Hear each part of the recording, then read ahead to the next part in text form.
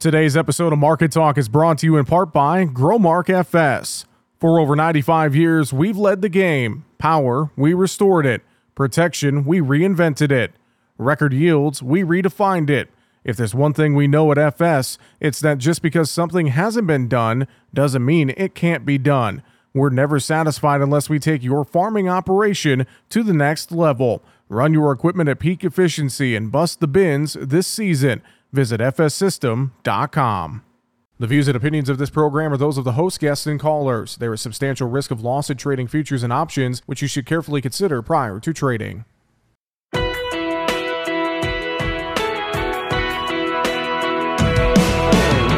Bringing you the ag information you need. This is Market Talk, produced by the American Ag Radio Network. Now, here's your host, Jesse Allen. Well, largely we saw the grain and livestock markets mixed on the day Thursday as we continue to trade in this holiday mode type environment and work our way towards Christmas. There are a few things we're watching, though. We're going to talk about it here today on Market Talk. Thanks for joining us. I'm your host, Jesse Allen. Coming up on today's show, we are going to have a conversation with Bryan Doherty, Senior Market Advisor at Total Farm Marketing. As we move these markets towards the Christmas holiday and the final week of the year, we're going to pick Bryan's brain in terms of what he's seeing in this market. We'll talk, I'm sure, weekly export sales numbers that came out Thursday morning and just some of the overall kind of mixed activity throughout the grains and oilseeds and the livestock trade on Thursday. Soy complex was under some pressure while corn and Chicago wheat held up okay. Watching these charts, are we putting in any added chart damage ahead of Christmas? We're going to talk about that. Also, I'll get Bryan's thoughts on cattle and hogs here ahead of those big reports Friday afternoon.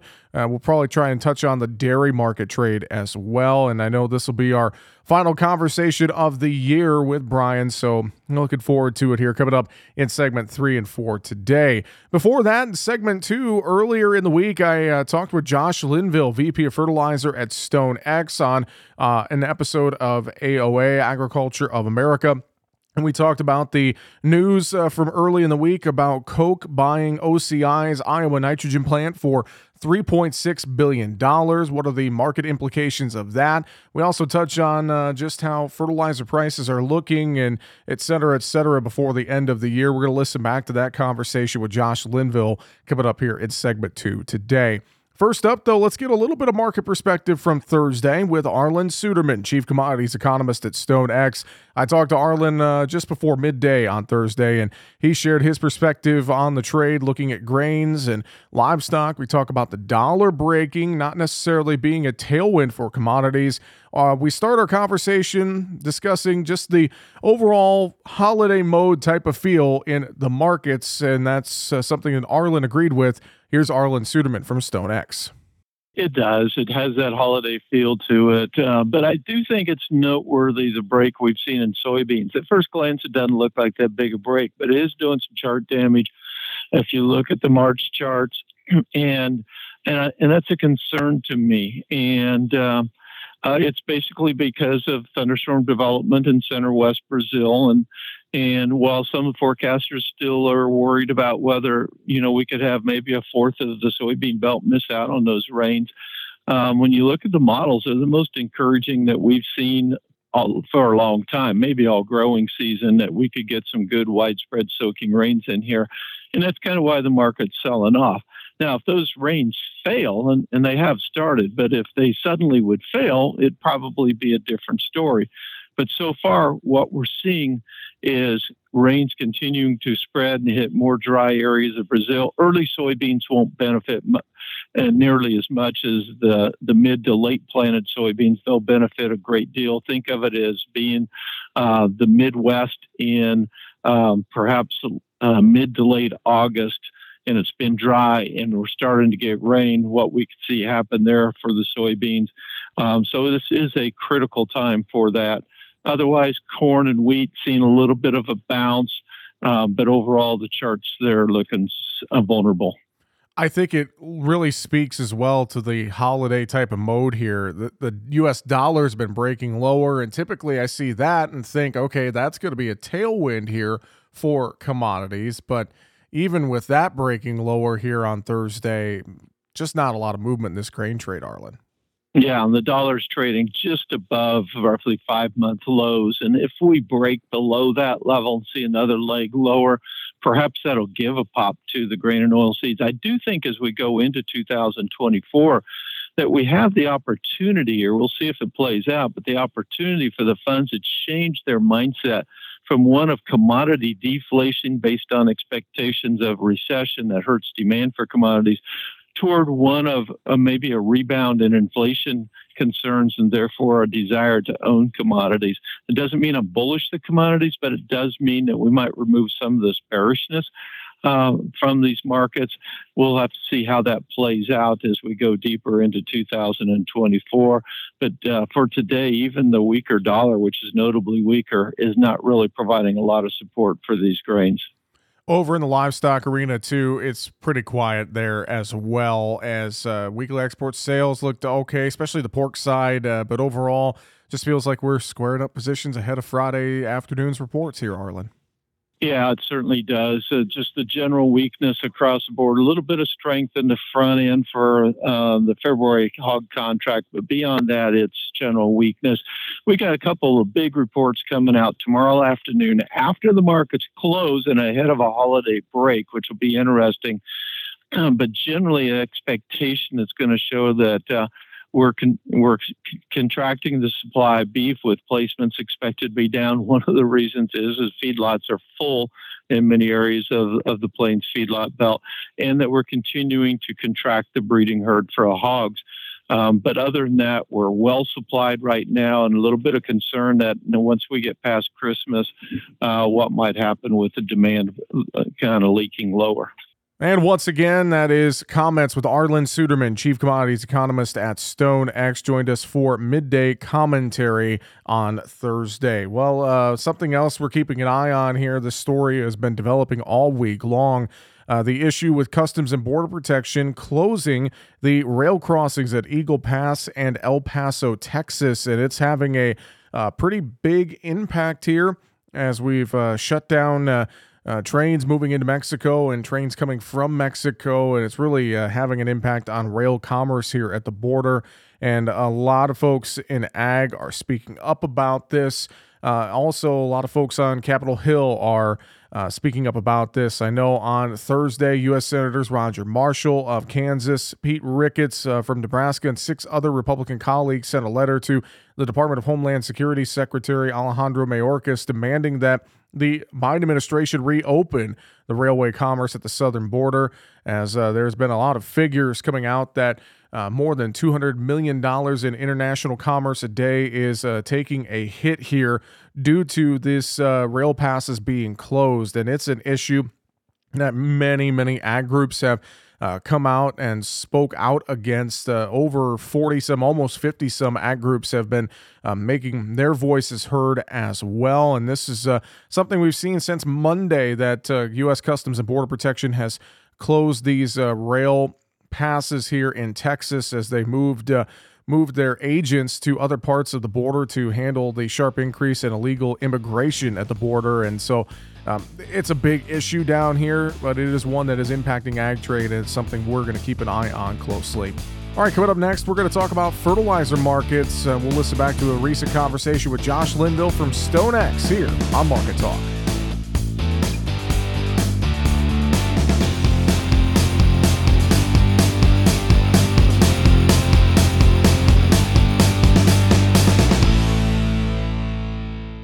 Make sure to subscribe to the Market Talk YouTube channel. You can watch our latest interviews with top market analysts in the country, find bonus content, and much more. It's easy. Just go to youtube.com/@MarketTalkAg and hit the subscribe button. Or you can search for Market Talk Ag on YouTube.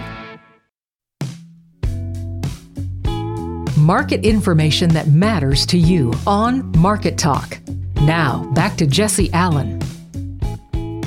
And welcome back here to Market Talk. As we continue our program, earlier this week, I had a conversation with Josh Linville, the VP of Fertilizer at StoneX, as we talked about the news that Koch has acquired OCI's Iowa nitrogen plant for $3.6 billion. We also talk about the fertilizer markets in general as we look to wrap up the year.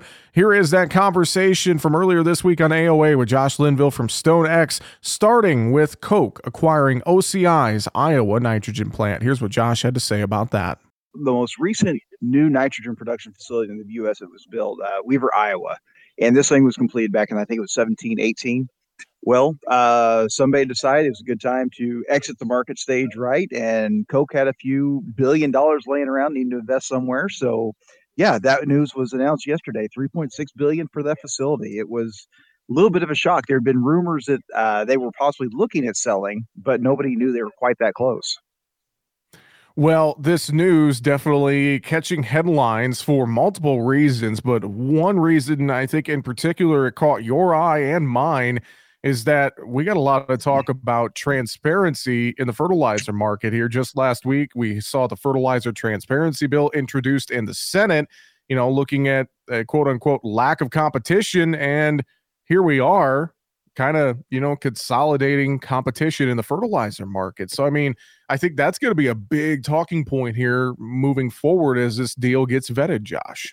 Yeah, I think that, last week we had that bill, Grassley and a couple other senators put that forward, and everybody's kind of like, okay, let's see what they do with this. Of course, you've got your naysayers saying, well, the government doesn't need to intervene, and others hopeful that something will come of it. But I don't think anybody dreamed it would be challenged quite this quickly. And that's going to be the big rally call, right? Everybody's going to say, this isn't fair. We are going to sit there and remove yet another competitor from the marketplace. And fertilizer is already one that is a monopoly, but it's controlled by relatively few parties. So yeah, we'll see what the group does, if anything, with it. Every other one that has been merged, purchased, whatever the term they like to use, has been green light very quickly. We'll see if it gets that same green light or if there is a little bit of a flash in yellow on this one.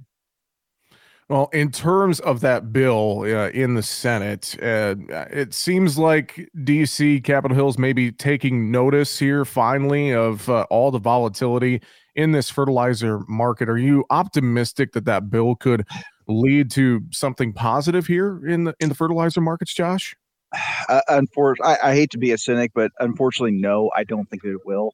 To start with, when you sit there and look at where we are today versus where the prices were at their highest point, which is March, April of 2022, we're already down fairly significantly. You've got urea, UAN, and hydrous potash are all down 60 to 65% from where they were. Phosphate hasn't done quite the work. It's only about 42.5%. So a lot of the highest price situations are already behind us. The market has corrected. And there are a couple things I think that they could look at that could be interesting. The phosphate countervailing duty rates are still in place. Situations like this where monopolistic talks are going to be discussed. But overall, when you look at what's happened the last 3.5 years, Jesse, how many times have we talked about it? Most of these stories we're discussing, it's China, it's Russia, it's the Middle East, it's North Africa, it's Europe. It has nothing to do with the U.S. specific storyline. So what my fear is, we're going to get this attention, we're going to get all this work, we're going to get all this done, and they're just going to come back and say, oh, this is all an international situation. We can't stop that. Well, Josh, let's talk a little bit more about where the fertilizer markets stand currently. And I think as we near the end of the year, watching logistics first, we got a lot of talk of low water on the Panama Canal. We have issues in the Red Sea now. So some global factors there. We still got lower levels on the Mississippi River. Talk to me about logistics. Are you concerned with the current state of logistics, not only around the world, but here in North America? As far as around the world, fortunately, there always are alternate routes, right? You can go around the South Tips. It's going to take a little bit longer, but ultimately you can find your way around the world if you've got the time to plan on it. Here in the U.S., actually, I'm in a better mood about it. When you look at the NOAA river level map for the U.S., there's a lot of green out there. Now, if you go into individual points, you start looking at Memphis and different places like that, it is very close to dropping into that low water level. But it's been staying above, it's been staying green. And we continue to get decent little rain shots across the Midwest. And that's what we're going to need all the way through winter. We need these little shots of rain to kind of work its way down the river, keep flows back up at somewhat normal levels. It's a stopgap, right? We still need to get the snowpack. We still need to get a lot of rain up north, refill the tributaries. But so far, so good. I really hope that we can maintain this progress like we've been doing so far. Josh, let's talk about some of these markets in particular. I know we watch nitrogen quite a bit. Any news or notes on the nitrogen side here as we near the end of the year? No, it's actually gotten a little quiet. That's been nice. Internationally, there's not been a whole lot of business that's really pressured the market one way or another. Everything's just been very quiet. Everybody's just waiting for that next round of big demand. Everybody's watching India. Here domestically, urea values have dropped down into very, very attractive levels when we look at it versus grains. UAN is pretty good. Anhydrous fill and prepay programs for the spring have come out. They're going to be on the high side. We just had a tremendously large fall run. In fact, I think we just ran our demand models yesterday. According to our forecast for this fall, this will be the third biggest fall run that we've had for anhydrous starting back to 2000. So that's emptied the warehouses, emptied the storage facilities, and the market is going to struggle to refill that system and get ready for springtime. So manufacturers came out with their program higher price than what we expected because supplies are tight. What about phosphate, potash, other fertilizer inputs? Any news notes there, or is it quiet like the rest of the marketplace? Quiet for the most part. Phosphate prices are still high when we compare it against historical values, when we compare it against grain values. I mean, any way you skin it, phosphate is high price, and there's just no way around it. And I had been hopeful that we were going to see prices starting to dip down as we started to move into Q1, Q2. At least for Q1, that no longer looks like it's the case. You know, there's some global fears we might lose Chinese exports, like they've cut back on the urea exports. Demand is still sufficient enough to make up for the lack of supply out there. And overall, we still have these countervailing duty rates in place. China, Russia, and Morocco, three of the largest exporting phosphate nations in the world, we still have duty rates against them. So it's very difficult for them to justify coming here. Now, we've seen tons come from around other places around the world, but the number of tons they can export drops way off after you get past those three. Potash, really well priced. There's really no reason for that price to drop anytime soon. And in fact, we're kind of expecting that thing to start rallying a little bit. Josh, I know it's meeting season. It's getting towards the end of the year. A lot of folks are going to be looking at their books and trying to figure things out, booking inputs for next year, etc. What are you hearing from customers as they attend the meetings around the countryside? Are they concerned about booking high input costs here right now? Are they trying to book input costs? I mean, what's kind of the word on the street right now, Josh? There's going to be a little bit more demand, and that's really going to pick up here this week, next week, first week or two after the new year. We got a lot of prepay money that's going to start flowing through that system as farmers try to spend on one side or the other of New Year's for tax purposes. And so we're really watching for that. And so far, I mean, the general sense has been urea, UAN, potash are all fairly well. We're not seeing a lot of kickbacks as far as that goes. Now, we all know it could always be cheaper, right? But in terms of where the market is, where grain markets is, it's largely being accepted and said, hey, these are pretty good. Phosphate, there's a little bit of pushback. Anhydrous, we're seeing quite a bit of pushback as far as where the programs were released. So it's going to be interesting to see how demand steps forward with those. But yeah, like I said, it's a little bit of a mix. But overall, we're expecting things to pick up here in the next few weeks. We start seeing a little bit of international activity. We start to see those dollars flow through the U.S. system, and we'll see what happens. Any thoughts for folks in terms of as they kind of sit down with a pencil and start to look at things here? I know the next couple of weeks, a lot of folks will do that during the holidays as they have a little more time. I mean, any recommendations or just thoughts in general for folks to keep in mind right now as they're looking at fertilizer? I still, I'm a big advocate for if we're going to lock up that fertilizer, look at selling some of that grain against it.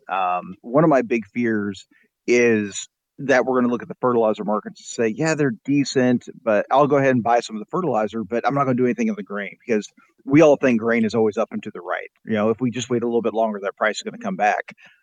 But what happens to that purchase of fertilizer if we do start seeing grain prices drop? Let's say Brazil has a better situation than we think, or we start to have more acres expected for next year. And December 24 has been holding in with a 5 handle for quite a while. If that starts dipping into 4, the whole outlook changes. So again, we're always talking about the value of it. It's the input and the output side. Just doing one side or the other is just speculation. If we're looking at doing the input side, let's look at a little bit of the output, lock in that value for next year.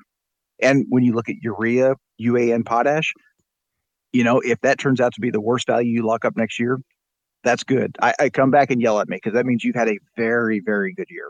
And once again, that was a conversation I had earlier this week with Josh Linville, Vice President of Fertilizer with StoneX on AOA. Appreciated Josh's time talking through the fertilizer markets and more. Okay, coming up next, we are going to discuss Thursday's market action and talk about what we're watching in the market trade as we near the end of the year. Bryan Doherty with Total Farm Marketing joins us next here on Market Talk. Your harvest is your most important asset. It's like money in the bank, and you can get everything you need to store and protect it through one source, your FS Grain System specialist. With any brand of grain system you choose, your specialist will oversee planning and construction to make sure it's done right. And you can count on FS for maintenance too. Contact your local FS company or visit fsgrainsystems.com. It's one more way FS is bringing you what's next. Market information that matters to you on Market Talk. Now, back to Jesse Allen. Well, joining us now for a conversation about what's happening in this market trade as we near the holiday break in front of us. We are joined today by Bryan Doherty, Senior Market Advisor at Total Farm Marketing. And Bryan, great to have you back with us on the show here this week. And Merry Christmas and a Happy New Year to you and yours, Bryan. It's, largely kind of a mixed day as we're nearing that Christmas holiday. And it, for the most part, kind of just feels like that holiday malaise has settled into these markets, hasn't it? It feels like that. And I've often wondered if that isn't overrated, and people say that. But, boy, it sure has had that connotation here this week, Jesse, where things have just been kind of gliding down. Corn did pick up a little ground today, but didn't have that real strong punch into the close. While it did finish 2 3/4 higher in March at 472.5, range was rather small today. And, we're hopeful maybe we see some short covering of consequence into the close, but that didn't seem to happen. It just seemed to drift. Same thing with beans, drifted lower, down anywhere 14 cents, and then over in the wheat did hold up, but small gains 3 to 5 cents in Chicago wheat. As we look at these markets here, I want to start on soybeans because that's where we saw some of the biggest losses on the day, Thursday. As you look at the charts here, are you worried that we've put in some additional chart damage here in this kind of thin market environment, Bryan? I am. I've got what we call a head and shoulders formation on my charts. It's kind of obvious to everybody out there that the neckline was violated yesterday or today. So yesterday's low was kind of testing it. Maybe it violated, but today certainly went through that neckline. That's concerning to me. We're trading now at our lowest price since October. And yet we've had this weather uncertainty and growing concern of droughty conditions. But it seems like it does here in the U.S. too. It seems we continue to put in additional concerns for weather, only to keep having to push back and get some scatter rains. And maybe the markets have cried wolf one too many times here in dry weather. But it's not ideal in parts of South America, but it's a big country and a big region. And I think that heading into the Christmas holiday, at least, the market's a little bit more defensive, anticipating some of this rainfall will be beneficial. That's a big thing I've been watching too, is that it largely feels like, especially in this soy complex, that traders, a lot of folks, if they've kind of gone to the sidelines here ahead of Christmas, they're going to be watching South America weather and just really waiting to see if these rains do in fact verify here through the end of the year. I think that's really the big catalyst in front of us here in terms of what this market direction could look like as we roll the calendar in 2024, Bryan. Yeah, and so that's where the tone sets. First of all, is what happens in Brazil and Argentina. So in Brazil, you got the weather concerns. Some private estimates are talking about the mid 150 million metric ton. USDA is in that 162, 163 area. 160 was just a little under 163, I think, last month. Lack of good, solid, what I'd call blanket coverage of rain has the bulls kind of scratching their head why the market's drifting a little bit here. It does look like that as you look at rain maps, and I mean, there's certainly some moisture, but continuing to be a bigger problem in regions, again, the Mato Grosso region in particular. And so it's interesting that that the market just has kind of taken this negative, let's call it tone, but it is the holidays. The bean, as you said, though, the bean chart has me concerned. And when I look at March soybeans closing today at 1301 and 3/4, Jesse, we're still well off the low from last spring of 1145. So if I'm holding on to beans and a lot of them right now, I might be starting to give up, or at least have a little less grip on some of these beans, anticipating that the market is expecting big production out of the southern hemisphere as a whole. I know weekly export sales numbers looked fairly okay. Everything looked like it was within pre-report estimate ranges on the grain side, and the livestock numbers looked okay too. Is there any notes that stood out to you in the weekly export sales, Brian? Well, just the cumulative numbers. So when I say cumulative, the last week's numbers in soybeans really had a nice tone to it. I know it was expected, but 73.1 million bushels, that's a lot of bushels. Sterling behind last year quite a bit, 1.299 versus 1.555 last year, so about 255 million. Corn, on the other hand, just a sliver under 400 million bushels, well ahead of last year. Last year's pace. So last year, 812, this year, 1109. Let me just double check my math there. Mm-hmm.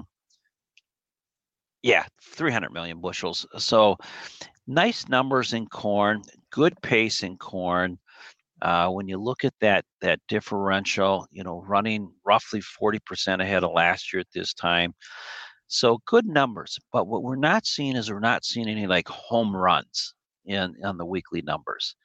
And whether that's a function of just no urgency on the end user's part, or if that's a function of ample supplies that are available elsewhere in the world. So let's say China keeps taking some of its share from here and there, but I think just the reality we need to face is that we've got competition worldwide, more wheat out of Russia and Ukraine expected in the year ahead, more problematic supply issues with soybeans between Argentina and Brazil, as well as corn. So I don't want to be negative, Nelly, but I don't have a lot of positive ammunition right now. On the corn market, I wonder if you're seeing anything in this market, whether it be on the charts or just anything else you're seeing here. Some folks have floated the idea to me that if any market could see somewhat of a Santa Claus rally, quote unquote, it might be this corn market, Brian. But I wonder, are you seeing anything that could indicate this corn market could move anywhere beyond just the choppiness we've seen here this week? I'm not. I'm hopeful, and if the Bears are kind of trying to add a little bit here, but the Bulls are just kind of sleeping and ready to jump in and kind of run this thing back up. Looking at the markets every day, you get kind of conditioned. You just expect that things are going to be sideways to lower, and that's the way they've been. Probably the thing that really sticks out for me is September corn futures went off the board about 462. And here you've got December corn futures even lower than that, 457-ish. And what does that mean for the back months? It just means that we continue to sort of see that conveyor belt move forward. We've heard from lots and lots and lots and lots of different sources that farmer selling is this year been as light as ever, or at least in recent history as far as forward selling. There was a lot of reason for that. So there's a lot of farmers with a lot of inventory on hand. So the question is, are they going to bury their head in the sand and wait for something to drive the market higher? Time is not necessarily their friend in the long run. In the short term, maybe they can hold out. But I think there's also an opinion out there that the USDA may not be done raising yield on corn. That could show up in January. And that once we flip over into January, there'll be a lot of farmers who've deferred or want to defer sales into the new year. And so I'm just not seeing anything today that gets me too excited about, even though corn's a good value to end users, that the end user is going to say, I just better get it bought at all costs and I need to secure it. And even if I have to pay more, I'm going to get it done. I'm just not seeing that urgency, unfortunately. And to that point too, it still seems to me like there's a decent amount of carry in this market, but again, not a lot of farmers taking advantage of that carry to some degree, Bryan. Not a lot of farmers. There's farmers selling, and that's part of what's keeping the market in check as well. That the end user is aggressively buying. So when the elevator as an example, when an elevator purchases corn, if you sell them, Jesse, 15,000 bushels, and for May delivery, or you sell the carry, they don't have a buyer lined up right away. They're going to be hedging that corn, so it adds again a little pressure in the marketplace. Um, and and if you're a buyer and end user out there, the market just is continuing to signal you don't have to get ahead of your skis here and buy too much too quick. Another way to interpret that is let the farmer store it. And we'll buy, but we'll let them store until we need it. Well, good thoughts and a great conversation so far with Bryan Doherty from Total Farm Marketing. Bryan, hang on with us. We're going to talk at the other side of the break and look at livestock, dairy, and wrap up our conversation here today. So stick with us. We'll get back to Bryan Doherty here in just a few minutes. Look at a closing report here, closing numbers from Thursday's trade. Kind of a mixed bag, as we've been mentioning. Corn for March up 2 3/4, 472.5. July corn up 2.5, 495. January beans down 11, 1297 at a quarter. March beans down 14, 1301 3/4. January bean meal down 450 a ton, 395.40. Bean oil for January down 152 points at 49.04. In the wheat trade, March Chicago wheat up 2.5, 612.5. July up 3 3/4, 631 3/4. March Kansas City wheat up 1 3/4, 626 3/4. We look at July KC wheat down 1.5 at 633. Minneapolis spring wheat. We see March down 3 3/4, 714 1/4. July down 2.5 at 733. Livestock, live cattle for December up 52, 170.55. February down 162, 168.67. January feeders down 235, 221.70. March down 237, 223.37. February hogs 42 higher, 70.65. April hogs just up 2 cents, 76.95. We'll be back with more here with Bryan Doherty from Total Farm Marketing here on Market Talk on the way right after this.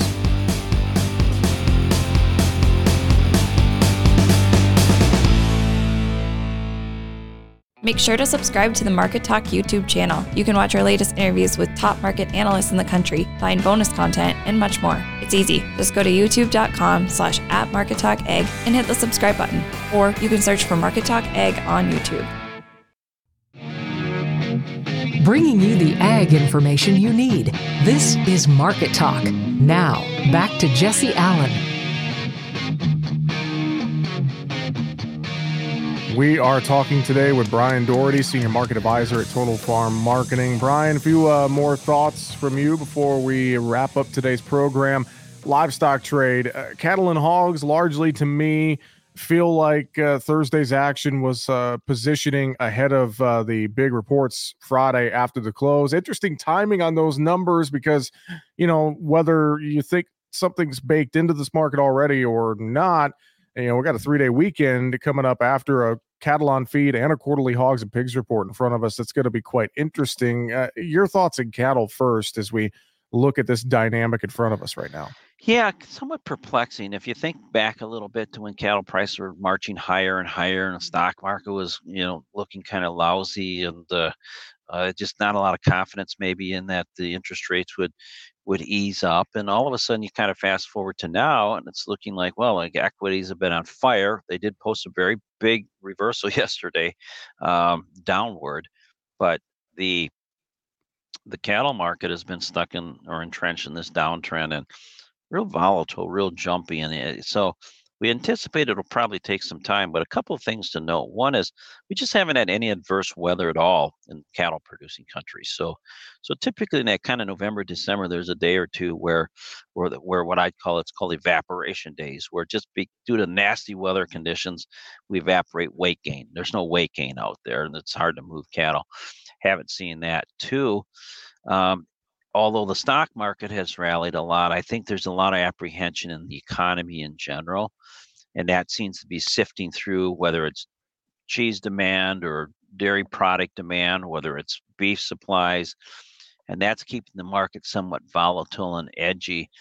I'd like to think that the bigger picture trend has some pretty good cash markets underneath and asking prices higher than the current trades. But I'll tell you, this cattle complex is a bit perplexing this year. Yeah, it might be that maybe I want to be a little friendlier to the market than it is showing right now, but we still think there's a really good chance that you'll probably see that 50% correction on April cattle, put those back into that 182 level. That's about a $10 rally. We're about $7 off the low, so we need to see that giddy up and go. But a lot of back and forth, which just tells me it's more of a we talk about holiday trade is like this: up one day, down the next, volatile, but not going anywhere fast.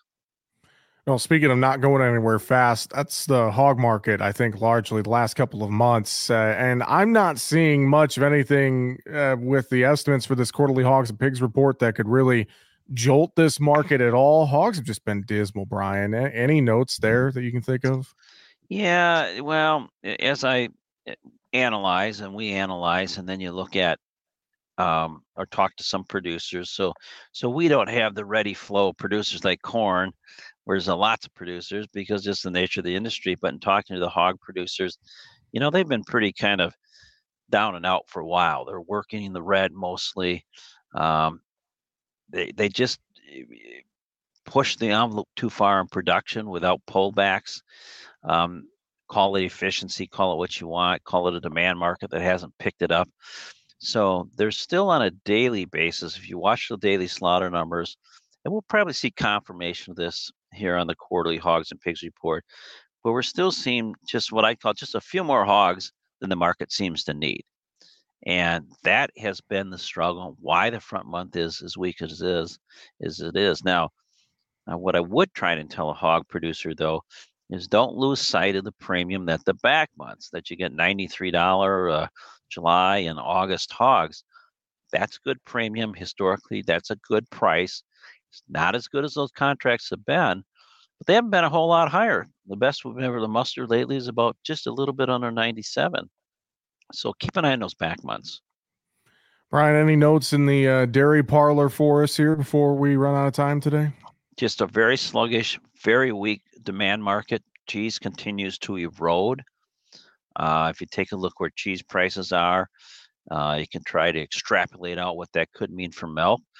Cheese prices are priced that if you take the value of cheese, and I take the blocks and barrels, add them together, divided by 2, and then times it by 10, that's in theory what we probably should see for milk futures. And you've got both at about $1.39 right now. So that means about $14 milk, $13.90, $14 milk. The board in January is $15.46, and in March milk at $15.54. Not good prices, but still above where the cheese index is showing. So, there's just no sign that the cheese market has found its low here. Unfortunately, and butter's been on a big decline. Spot whey prices have been on the kind of the one area that's been supportive, but here in the last week or two also weighing or sifting to the sidelines, starting to drop lower. So we just got to get these products turned around. It's hard to believe that with such a big sell-off that's not going to work its way into the pipeline. But remember, retailers are slow to bring prices down. So it'll get there, but it's not there yet. Bryan, we do appreciate your time here greatly each and every week on Market Talk throughout the year. And no doubt look forward to more conversations in 2024. Before we let you go, anything final you'd want to share here today? If I'm a bean producer, just be very watchful of this market. I would stick to strategy. I would sell cash. We've been talking about this for months. Sell cash, buy a call or a bull call spread, quantify your risk, stay in the game. I'm just leery the market. That looks like a market that, if it breaks, might have another 50 cents to a dollar down pretty quick. So I think I'll end on that somewhat sobering note, as well as just want to thank you for the opportunity to be part of this, and wish you and your audience a very Merry Christmas and Happy New Year. Well, thank you. And same to you. Merry Christmas. Happy New Year. I know folks can reach out 800-334-9779 or go online, totalfarmmarketing.com. Bryan Doherty, thanks as always for the time, and Merry Christmas again. We will talk to you soon. Merry Christmas. Thank you, sir. And that's going to do it for Market Talk here today. Coming up on our next program, Christy Van Sheesith with Van On & Company will join us. Have a great rest of your day. I'm Jesse Allen. Thanks for listening to Market Talk. Your harvest is your most important asset. It's like money in the bank, and you can get everything you need to store and protect it through one source, your FS Grain System Specialist. With any brand of grain system you choose, your specialist will oversee planning and construction to make sure it's done right. And you can count on FS for maintenance too. Contact your local FS company or visit fsgrainsystems.com. It's one more way FS is bringing you what's next.